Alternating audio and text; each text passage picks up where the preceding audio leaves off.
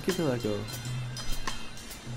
the podcast project of the Funambulist, by Leopold Langer.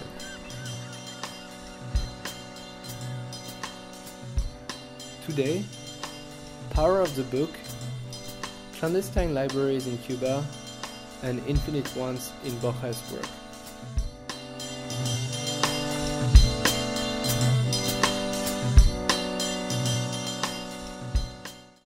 Today my guest is LIDUAM PONG, who's been studying both architecture and literature, which brings us directly to the topic of today's discussion, which is about libraries. So that's a pretty good mix between architecture and literature, I suppose.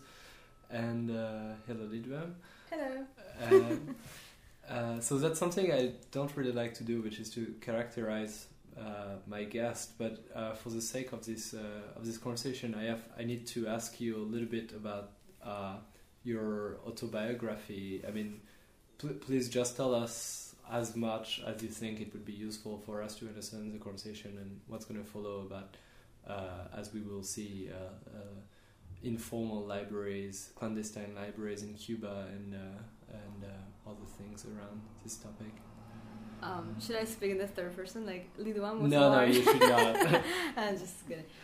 So anyway, I'm Cuban, which is part of the topic at hand is like clandestine libraries and just libraries in general in Cuba. I lived in Cuba until I was 16 years old, and then moved to the United States. That's kind of like the major point of the biography that's important, I think. All the knowledge and all the things that I know about Cuba have to do with the time that I was there and the years that closely followed that. I left Cuba in 1992. So basically the 80s and the 90s are the time that I'm most familiar with. Everything else that has happened since, I'm not extremely familiar with, so I'm not going to comment on anything like that. But I feel like I come from a family of my parents are architects. A lot of people around them were writers and musicians and people in that sort of world, and I feel like I had a lot of contact with people that were very interested in reading and in books and in culture in general, and the vicissitudes of those people trying to get the information that they wanted. So I was always very interested in that. So that's, I guess, where that comes from. Thank you very much. So maybe for me to introduce a little bit more what we're going to talk about today, I have to say that you already did a little work for the Funambulist. Based on that, you wrote a great text called Open Stacks in the first volume of the Funambulist papers that was talking about the censorship of literature in 1980s, 1990s Cuba. And probably before that as well, and probably, still applying very as well. But so. we're gonna focus on this era, and then a little bit later with some informal libraries that you're gonna talk to us about of precisely providing the censored book that are prohibited by the regime. And maybe I'd like to start maybe starting with an anecdote, because we were preparing these conversations together, and you could not help but notice that the maps that I use for Archipelago is a map of Caribbean. So you have a little bit, you have, I don't know, maybe half of Cuba that's on it, so you can see it each time. But that's quite an important aspect of the problem, because just like you point out in this essay I was just referring to, you're using a quote from the poet Virgilio Piñera, saying that an island is nothing else and I quote, the terrible circumstance of water in every direction. Yeah. Which I find... La terrible circunstancia del agua por todas partes. That's right. And that characterizes the situation even more in the fact that an island is how to say, it's an entity in itself. So like it's something that it's easier to control than the continents. Absolutely. And so it's almost like a petri dish, right? Somebody can, or a group of people can come to an island and seize it, and then basically do experiments there, and like, you know, like whatever happens is so isolated from the rest of the world that you have a lot of control over information in this case, which is what we're talking about. And so maybe let's jump right in the topic, and I particularly like how you structured your text that obviously will be linked to the website to be read if needed as well. But can you please maybe also take the same structure and start with your 12 years old discovering a book in your parents' shelves? When I was a child, my parents had me very young, so while I was growing up, the people around me were young people, right? Like they were in their 20s, they were kind of intellectually inclined people, so a lot of the conversations happening in my house always have to do with like a lot of politics, but books, literature, like things in general that were like to me very interesting. And I had this ambition to be a writer when I was a little kid, so I had typewriters and all these things, and I just was convinced that I was going to be an author.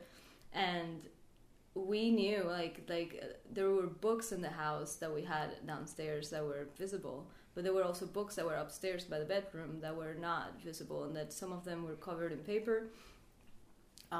And my dad being an architect, and we had all these like fancy cans on paper and stuff that to me was also very fascinating. And I remember this one book being covered, and I was not supposed to read it, and my mom made it very clear that she didn't want me to read it, so I definitely wanted to read it. And it was 1984 by George Orwell, and I actually didn't get to. I forget if I don't think I ever got to read it in Cuba. I think I only got to read it after, because that book mysteriously disappeared from the shelves like after a while, and like I just thought that I realized that there were like all these books that we were not supposed to read. And although I always had a hard time in my personal life in Cuba understanding what I was supposed to say and not supposed to say in public, because those are things that you kind of develop as a second sense when you grow up in a society where speech is like you have to be controlling what you say because you can get in trouble for what you say. I had a hard time like differentiating, because in the context of my house, speech was pretty free, and people would come and say whatever they wanted. So I thought that reading was the same, and like it took a while for me to understand that, and I don't know.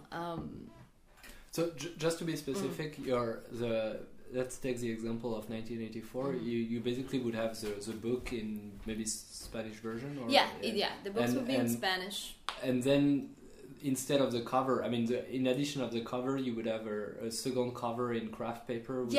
There's a story actually that was later made into a movie in Cuba years later, which I also found pretty interesting that they would decide to make a movie out of that. But it was based on a story or a book, short novel. Like it's not very long, by an author called Senel Paz, and it's called if I translate it.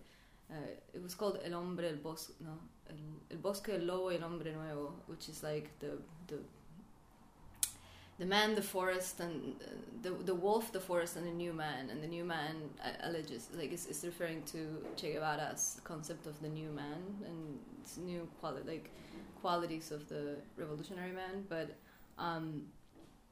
in this short story, or story that is really, really interesting, there's a huge part about books and like prohibited books and all this, and there is a mention of the character saying that he had this book by Mario Vargas Llosa and whatever, and that the book, he would put a cover of the book using one of the magazines, like Carmine Barbudo, which is one of the revolutionary magazines, and he would just take the cover and wrap the book with this, so that if somebody saw him with that book, they would just like assume that it was something, okay.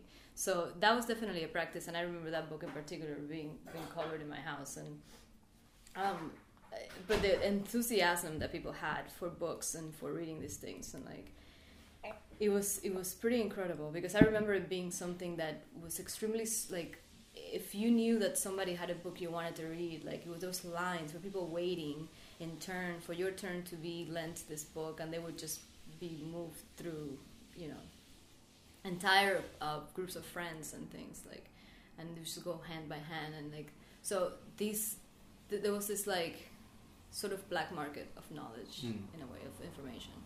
And it was not only books, it was magazines as well. And some of the magazines were just like stupid magazines, like, I don't know, any magazine, any foreign magazine of any kind, be it fashion or anything, doesn't matter, Rolling Stone, just because it would be something that we had never seen before, you know. So yeah. I see. And then in the text you wrote, you're referring to a speech that Fidel Castro did in 1998, saying that there is absolutely no censorship in books in Cuba, right. And you're then talking about this couple, Berta del Carmen Mexidor and Dr. Ramon Humberto Colas, who decided to test if it was actually true. Yeah, because one of the things that the Cuban government did always was to, I mean, there's all this censorship and all these books that were not allowed to happen, and all these writers getting into all kinds of problems, including jail time and all kinds of horrible things happening to them because of just books and publishing abroad and things like that. And however, it was not something like it was always like the official statement would always be like, there's no censorship here, you can do whatever you want, like, you know, it was always being like, I don't know what you guys are worrying about, you know, like, the people that are complaining are obviously enemies of the revolution, so, you know, whatever. So there was this in the book fair in Cuba, they had Fidel Castro made this statement saying that there were no banned books in Cuba. The only thing that we didn't have was money to buy books, because, like, obviously, like everything else, the fault is the embargo, and, like, the reason why people don't have books is because of the embargo. But, like, other than that, there's no banned books. So, obviously, this is a statement that would make everybody in Cuba laugh, because it's like, obviously, that's not true. So this couple, which were extremely brave, because especially in the 90s and, like... I wouldn't say especially in the 90s, but in the 90s, there were all this, like, well, that's a larger topic, but there was this, like, renewed systems that were created of repression, where, like, a lot of poets and a lot of people would have, like, mobs of the people that would come and beat them up or whatever. So there was all this fear about, like, having a mob like that sent to your house if you were, you know, starting to be a little bit too vocal in one way or the other. So these two people, extremely brave, decided to say, okay, so you're saying that we can read anything we want? Okay, so then I'm going to open my house and I'm going to make available these books that I cannot find in a national library, that I cannot find any local library. And I'm going to let people come and borrow them in a borrowing system just like a library and see, and then it's fine, right? You said it was fine. So this started to happen, and of course, like, it's a provocation, but at the same time, people were really excited, because, like, you really are really curious when you're in an insulated situation like that, and we're like, you had 2 channels of TV, and it's like, you know, the newspapers, everything, that there's no access to foreign press of any kind, foreign TV of any kind. There was no internet at the time, so, you know, now that's what I'm saying, that now it's probably a little different, because even though internet in Cuba is controlled and everything, once that exists, like, it's really hard to control. But back then there was nothing like that, and they decided to do that, and then a lot of other people decided to follow suit and say, okay, so they were in Las Tunas, which is in the eastern part of the country, and they're like, okay, so people in Havana, people in a bunch of other places started doing it too, and it became this hugely popular thing.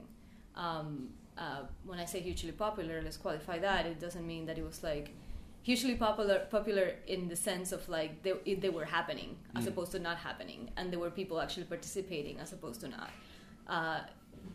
Participating in these things, actually entering these libraries and doing this was already, like, so the brave person is the person that starts it, but then everybody that goes along and goes to the place and gets the book is also participating in something that could very easily, and was eventually, be like,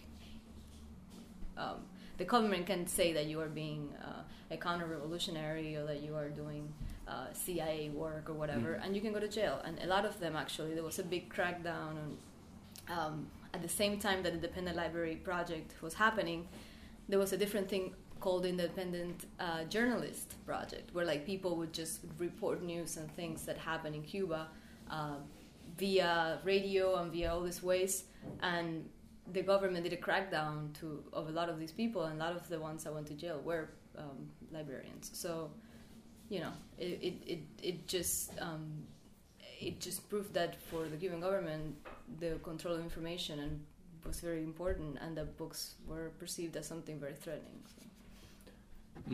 And it's interesting. I mean, if we go back to this speech by Castro in 1998, it's interesting to see how the operation here is not characterized by a kind of legal framework where it is said exactly what you're not supposed to do. It's characterized by the norm, basically, rather than the law. Yeah. And the fact that you have to self-censor your self-police. That's something that is the key, I think, to the kind of system that Cuba has, or had at least then. I'm not persuaded that it's different now, but I don't know. But you self-censor, you learn that. That's what I was in the process of learning when I realized that some books had covers, and I was not supposed to read them, and I was not supposed to talk about them. At some point, when you reach the tender age of 12, 13, you realize that, okay, so there's things that I'm supposed to say, things that I'm not supposed to do, and you just have these two different phases, or these two completely different behaviors. One is with people you think you can trust, and the other one is with the general public. And people in Cuba are very good at that, very good at switching between those two registers of private and public. But there's also, I don't know, there's the sad thing about it is that there's a huge history in Cuba of violent oppression of writers and poets and people that like Reinaldo Arenas is a perfect example of somebody that was a writer who went to jail and had all kinds of problems because of publishing abroad his novel. And the thing about the law in Cuba, or the reason why these things is that everything is kind of vague. You kind of know what you're supposed to do and you're not supposed to do, but the laws are equally vague so that they can get you for vague things. Like there's a law like called peligrosidad, which means being dangerous. So under that umbrella, anything, like if I can say that you read in that book is dangerous for the revolution, and there you go, you can go to jail. Like it's vague enough to be all-encompassing. So people are afraid of that because things are just like, at any given moment you can be cracked down and whatever. They can search your house. And once they search your house, if they find a little magazine or if they find anything that could be considered like a threat, then you're in trouble. Mm-hmm. So. And maybe can you be even slightly more descriptive about what those clandestine libraries were like? Like you kind of started doing that, but how would it basically manifest? What I know about them, because I wasn't in Cuba anymore at the time that they existed, but in the research that I've seen and the pictures I've seen, they were as simple as a bookshelf in somebody's house. People would so the way that interesting books that were banned, or books that people wanted to read, would make it into Cuba, or usually foreigners, be it visitors or tourists or people that somehow had a contact in Cuba and would come in as tourists, and they would bring them in their luggage. There was like embassies that wanted to promote like free speech or whatever, and would like bring books and give them to individuals, and then once the book was in the street, it would start to disseminate. So, but there were people that, because of their friends or because of the way that they lived, had books and had a number of books, and like sometimes these books would be put together, and somebody would just say like, we're sitting right next to the bookshelf, like if this was the case, I would just say, Leopold, like this is like the I don't know, something library, I'm going to, give you a card and you're going to check this book out and you're going to bring it back to me. And it was extremely informal. Mm-hmm. And it was just a little bit more formal than what was happening up to that time, which is basically you just passing books from person to person. This was just became it was kind of like the library, which was completely stale in the official building and was not serving the needs of people that wanted to find information, became this like backpacks and bags and people just passing books around, completely divorced from the idea of the institution in a building. And suddenly it just came back to the building, but it came back to basically the shanty towns, right? It came back to people's living rooms, people's like barbacoas, like in a way that was not, and it was successful enough that soon after, like the Cuban government started making like local libraries, like in response to these phenomenons. But I see. And just like you started to point out, it might be worth it to say that we are doing this conversation surrounded by I don't know, probably 200, 300 books around us, which are all yours. Yeah, and some of them have actually came from Cuba with me. It's like from the times of. I mean, quite heterogeneous. I see Camus, I see Borges, I see Murakami, I see Tolstoy. And there's 1984, by the way. There's 1984, of course. And it's not covered in the paper. It's just yeah. But 1984 is interesting, just like obviously in a more explicit example, Fahrenheit 451 and other books like that kind of dramatize how what is basically a single little object with some printed paper on it, some words put on some papers on it, can kind of become the target, the focus of ideological hatred, basically. And I mean we can remember the 1933 Nazi Autodafé in Berlin and other places in Germany, where every book that was not considered as a kind of Aryan way of thinking would be systematically destroyed and burnt. Which paradoxically has the power to give all this power to books. Yeah. Because when you make such a big deal out of them, or when you say, like, make this large statement, like, I'm going to burn them in the public square, like, suddenly becomes this, like, thing that I don't know if I was telling you this before, but it becomes that the act of reading a book that's banned is a political statement where, like, I remember as a young person in Cuba, like, there's very little that you can do against a totalitarian regime or whatever we can qualify like that or not, but like against an oppressive regime like that, there's very little you can do as an individual. They have like a very large machine of suppression of like any kind of dissent. So if you want to be a dissident, you are going to face a very, very painful road ahead of you. So people do very, very small gestures in order to feel like they have some kind of power against it, and that reading becomes that gesture. Reading becomes like having this book and reading this book, you feel like you're doing. And the writers, in turn, like the Cuban writers writing at the time, and that extends to people doing cartoons, people doing like comics, all kinds of things. The very, very subtle, between the lines way of making the statement that you know that people that are looking for it when they read it are going to get the message of what you're trying to say.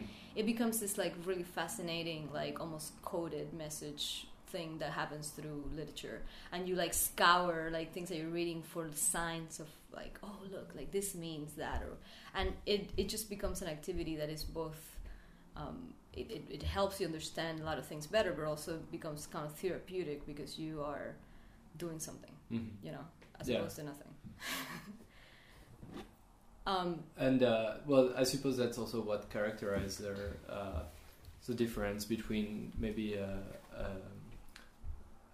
like an activist and someone who just practice the activity of dissent, which in that case would be simply reading. And I suppose in what you were saying as well, was what you were just saying, there's something interesting about their reciprocity of Blur, I would say, because you would probably more self-censor because of this Blur, because you don't know if what you're reading is kind of is still okay, or if it starts to be essential. But just like you said, it also means that you can use this Blur to say like, no, but that's not what I meant. That's not what I meant. But everybody understands that it is. Exactly. So, and it happened like that a lot with music too. Like there were a lot of singers-songwriters in Cuba, which it's extremely interesting, because you then find out that they are the people like left, like people that sympathize with the Cuban government abroad, like in Chile or Argentina or in Spain or whatever, listen to this music as a symbol of the Cuban Revolution, and they have this like relationship with this music that's like they see it as a symbol of the revolution, as a beautiful, positive thing that they believe in. And however, a lot of these songs in Cuba had all these and all these meanings, and they were completely littered with like all these like verses and lyrics that you could like apply to situations, and a lot of people use this as a feeling like it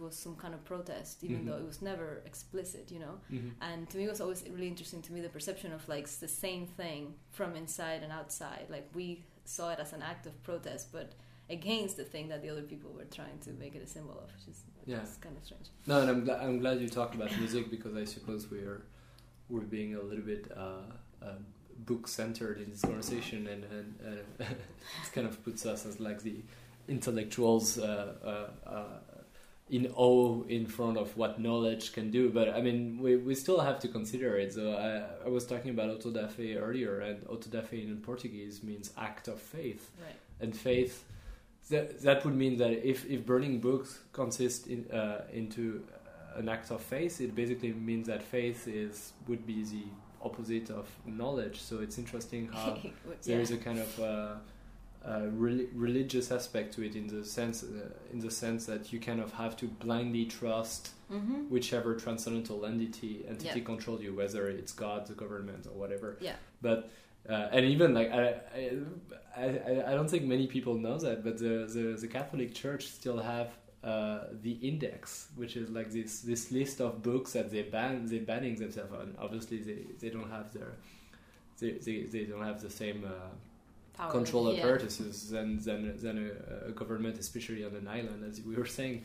But still, like they still do an update, which is pretty incredible. A list of books that you should not read, you should not have if you're a devout Catholic. Well, there's a lot of connections between government like Cuba's or similar governments that still exist and religion. I feel like one of the first thing they do is ban religion. So they can. I feel like the reason why they ban religion is not other than to replace it with their own ideology that becomes a religion. Like it becomes dogmatic, and it becomes something that in Cuba, like you had like all the old ladies that in different life would have been the old Catholic ladies that would have been after you for wearing a short skirt or like sleeping with your boyfriend, are now like the best, like the guardians of the revolution, and they make it their job, and sometimes actually it's their job to watch the block and see who's doing what, and like take note and make reports about such and such is here, such and such has long hair, they are like having some kind of reunion or something, and it's funny because the structure is very, very similar to the super religious structure, and the way that the commander-in-chief is talked about is very. It's almost like a deity, and you have their picture, like where in the classroom you would have the cross before, you now have the picture of Fidel, and next to it the picture of Che. And when I was a kid, in every classroom, in every public office, you have the picture of these two people, and it's like having a little virgin, like the little thing of the Virgin, or like a cross, and you're not supposed to question it. You have all these like almost like prayers, like all these things that you say that. And when we were children, we had to like start the morning with this like political act every day that you had to be outside in formation, and it was very military-like, and you had to repeat all these like mantras almost like, and they are like prayers to me. I don't know, like I think that it was very quickly replaced and there were people, like a lot of older people, I feel like had already, because they were raised in a Catholic society, I had already this like kind of affinity for this sort of behavior, and they just kind of made the switch, and it was very easy because it was a similar behavior, just like the ideology. Just you switch the Bible for the whatever the party. I don't know. I'm sure there's some kind of book that they have that outlines their ideology. So something else we wanted to talk about in this conversation is relatively different, at least on the paper, because it's about the work of Jorge Luis Borges and the various ways he's been writing about books and libraries. But I feel I should let you make the transition here, because for you it actually makes a lot of sense to go from one to the other. Yeah, since you're talking about how you're surrounded by books, you can see here that I have this like little part of my bookshelf completely devoted to Borges and the way that I've Joyce, by the way, well, Joyce as well. So the way that I have organized my bookshelf, which is something that is it's kind of, I organize my books by the way that I feel that the writers that I really like would feel about the people that are around them. So I know that. Particularly, I know that Borges would feel really, really happy to be next to Sir Richard Burton and Poe, because I know that those are two people that would make him extremely happy. So, and I put his friend inside his book, so Yo Casades, so they can hang out. But anyway, I really studied Borges for many, many years, and his way of seeing the world, and to me, is extremely interesting. And in the topic of libraries, he has this. I think Borges, first of all, has this very good sense of humor. That I think a lot of people perceive Borges as some kind of like extremely erudite, very serious writer. But I think he had a very, very good sense of humor, and a lot of the things that there's a lot of jokes in there. And he's very, very interested and very obsessed with the notions of infinite and a lot of mathematical like. Constructs, and for him the libraries, he was completely in love with books, and he understood the power of books and understood the power of having them, and he I am sure that he has a vast knowledge of books in a lot of different languages too. And one thing about Borges and books that's a little bit sad is that he lost his sight by the time he was I think by 1940 something he already was blind, like, or he was not blind, like he could see some colors, like he could see a little bit of light, but he could not read anymore. He lost his sight very, very, very young. So for someone that was so interested in books and so interested in libraries and the physical object of the book, to not be able to read was kind of like the worst thing that could ever happen. And he has some beautiful lines of poetry about that too.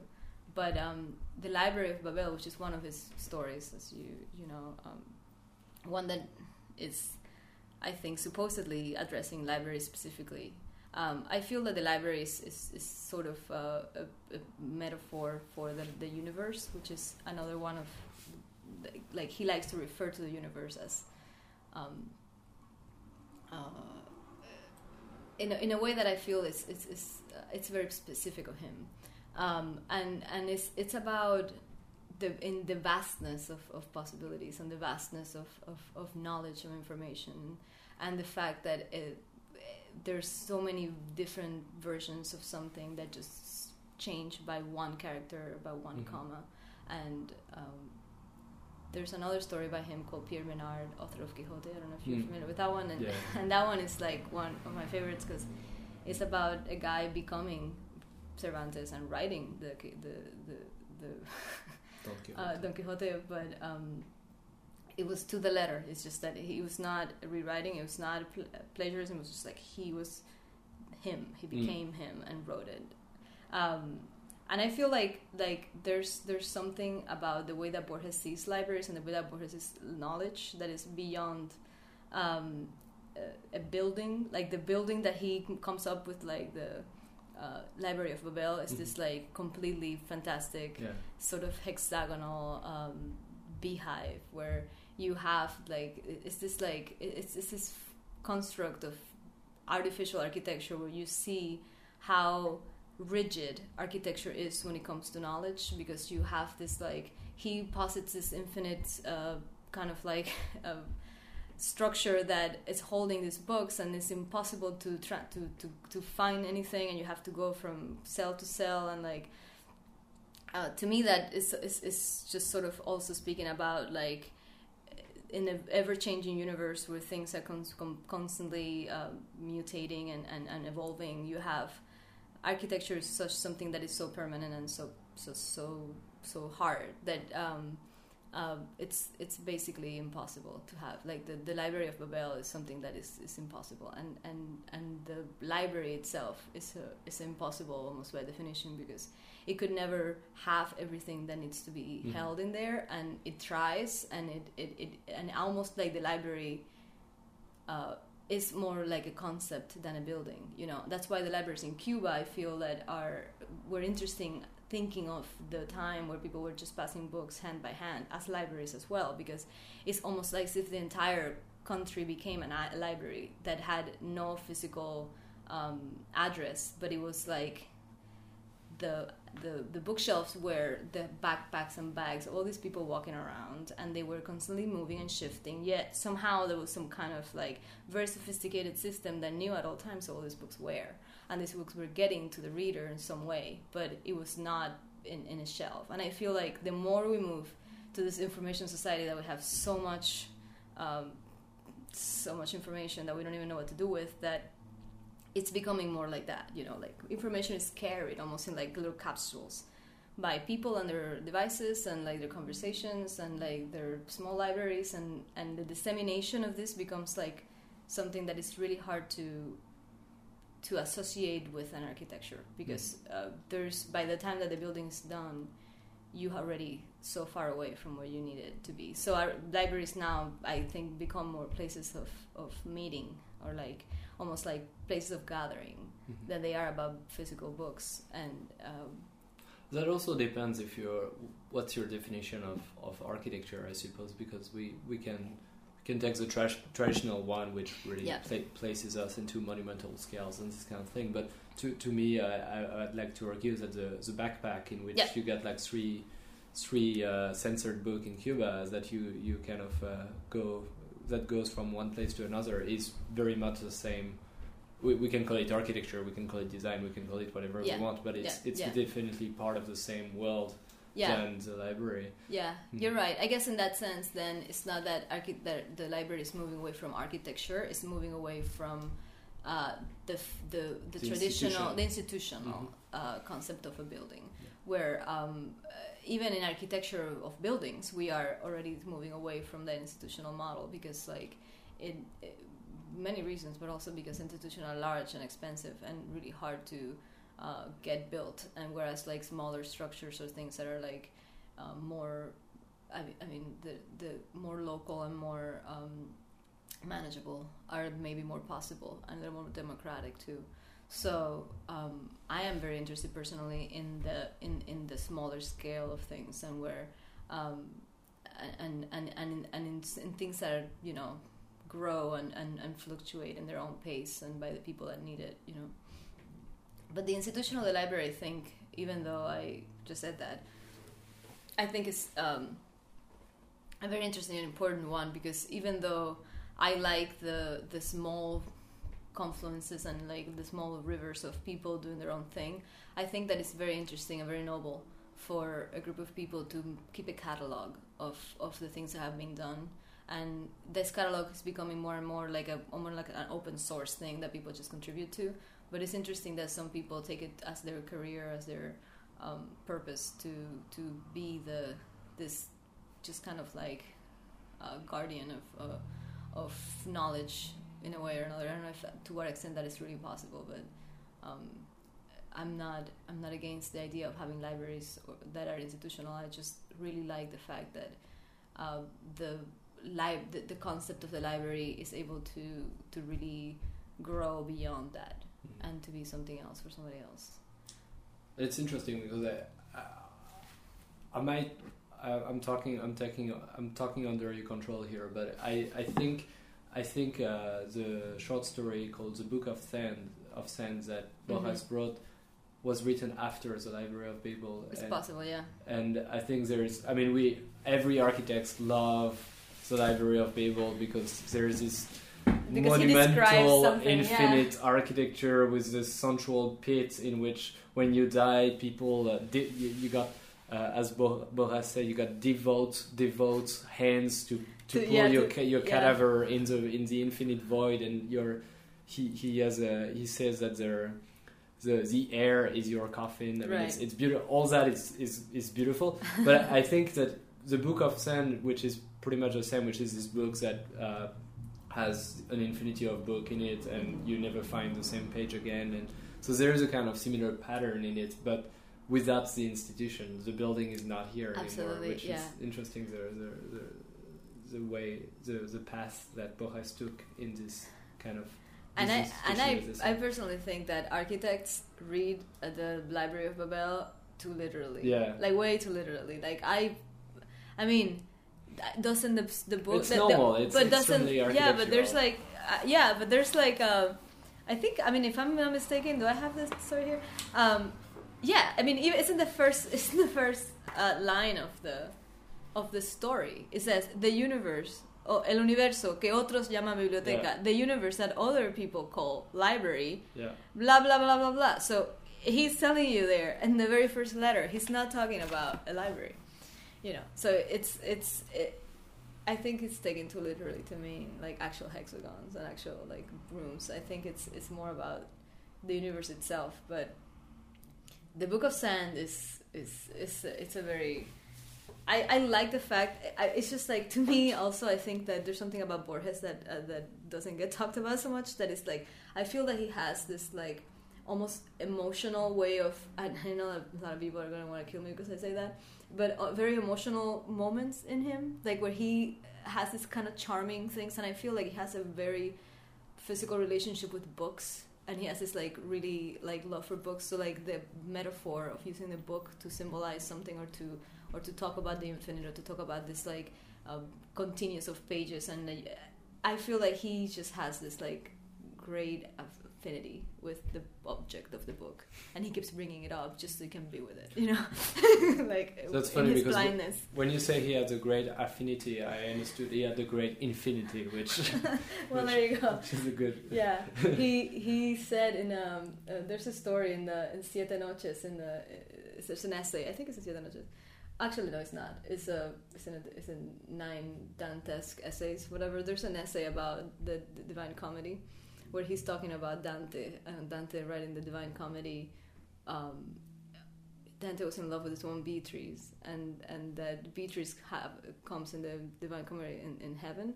And in this essay, he's arguing that Dante only wrote the Divine Comedy just so that the whole Divine Comedy, all cantos, only so that he could bring Beatrice in and put her in heaven and have her exist in this book, because she was like not available to him in real life or something, which is something that, if you think about it, is super saccharine and sort of sweet and weird. But I feel like there's a lot of things that we do that have to do with things that are about childhood or about love or about things that are beyond what the purely intellectual pursuit. And I feel like Borges like love to talk about library books and writers and bibliographies and all these things, because his life was like that, and he lived between books, and he at some point lost them completely forever, and he had to have students and people come and read to him. So he had this like extreme longing for them, and I think that's why in a way it's so genuine, because like even the poetry written about books that he has, it's like it feels so like heartfelt, because I mean I think about it, if I couldn't have books anymore because I lost my sight, it would be very terrible. So and I think maybe we can say that Borges understands, or fathoms the power of book in the fact that despite what we usually say, oh, language is too poor to express our experience. That's kind of a commonplace. Right. Language is too poor to express words experience. Words fail me. But Borges I'm willing to claim is saying the opposite. He's writing things that exist as words, but that are unfathomable by our understanding, because of the infinity, because of something like exponentiality. It's vertigo. Yeah. And also, which is something that it's directly related to poetry. In poetry, words are physical objects. Like they're not placeholders for something else. Like in a way, like they have meaning, and sure, they are talking about things that have a semantic meaning, but there's something about the word itself, the way it looks, the way it sounds, the fat or skinny or the way that it is, that is very important, and he was very interested in that as well. And that's why I think that there's so much typography in his in his books, because even in the Library of Babel, he's talking about characters, and he's talking about commas, and like books, like how many characters are there in the language, and then how many combinations of these characters are possible. So he is treating language as a series of letters that can be scrambled. And there's another story by him called Tolong Ukbad and Orbius Tertius, where he is, of course, finds this book, mysterious book, and then there's this article in the middle of it, him and Bioy Casares find, and it's all about this place, this weird place where they have this weird language, and in another story where they have there's this El Idioma Analítico de John Wilkins, the analytical language of John Wilkins. This is a great story about this man, which I always thought it was a fictitious figure, but I guess existed, who was very interested in making this language that was his own language. And in this essay, like, Borges goes to lengths explaining like the difference between moon and luna, and how these are two words that have completely different, and they mean the moon that you see in the sky, but like the sound of it, it's just like there's a value to this, to the letters, to the way that they are, and that is the physicality of the universe. I feel that he's trying to talk about, and like how one moment and the next, like, we are here and we're here in 10 minutes from now, and there's something physical that has fundamentally changed in us, yet we're still here. And like I think he has a great interest in the infinite possibilities of combinations that we are also, And so. Yeah, and I think we're reaching the end of our conversation, but and I suppose it might be a little bit, for some of the listeners, it might be a little bit strange that we shift so much from a very specific situation of Cuba and to Jorge Luis Borges like this way. But I think that this very last part of the conversation precisely explains why books can possibly be the target of so much antagonism from a society of control. Yeah. So somehow it's funny, we did things upside down almost, but and also I think I see, because books, like words we were saying before, are physical objects that can be hated. Like ideas are vague, and you can have them, but if they're in writing and they're in a book that has a title, like, it's a target that could be a target for censorship, or it could be a target for devotion, but it's definitely it suddenly becomes something tangible that people can relate to, as opposed to something vague that nobody really can grasp. If this conversation was filmed, we would probably end with the last 10 minutes of François Truffaut's Fahrenheit 451, so adapted from the novel of so Red Library. Put it in your mind. So imagine, instead of seeing it, imagine a society where books have been banned to the point that they're being systematically burned, where each person learns one book and becomes a living book, and reciting its content to whoever asks for it, and there's a beautiful subversive version in that. LIDUAM, thank you so much for taking the time, and I think it was fantastic. Thanks. Bye.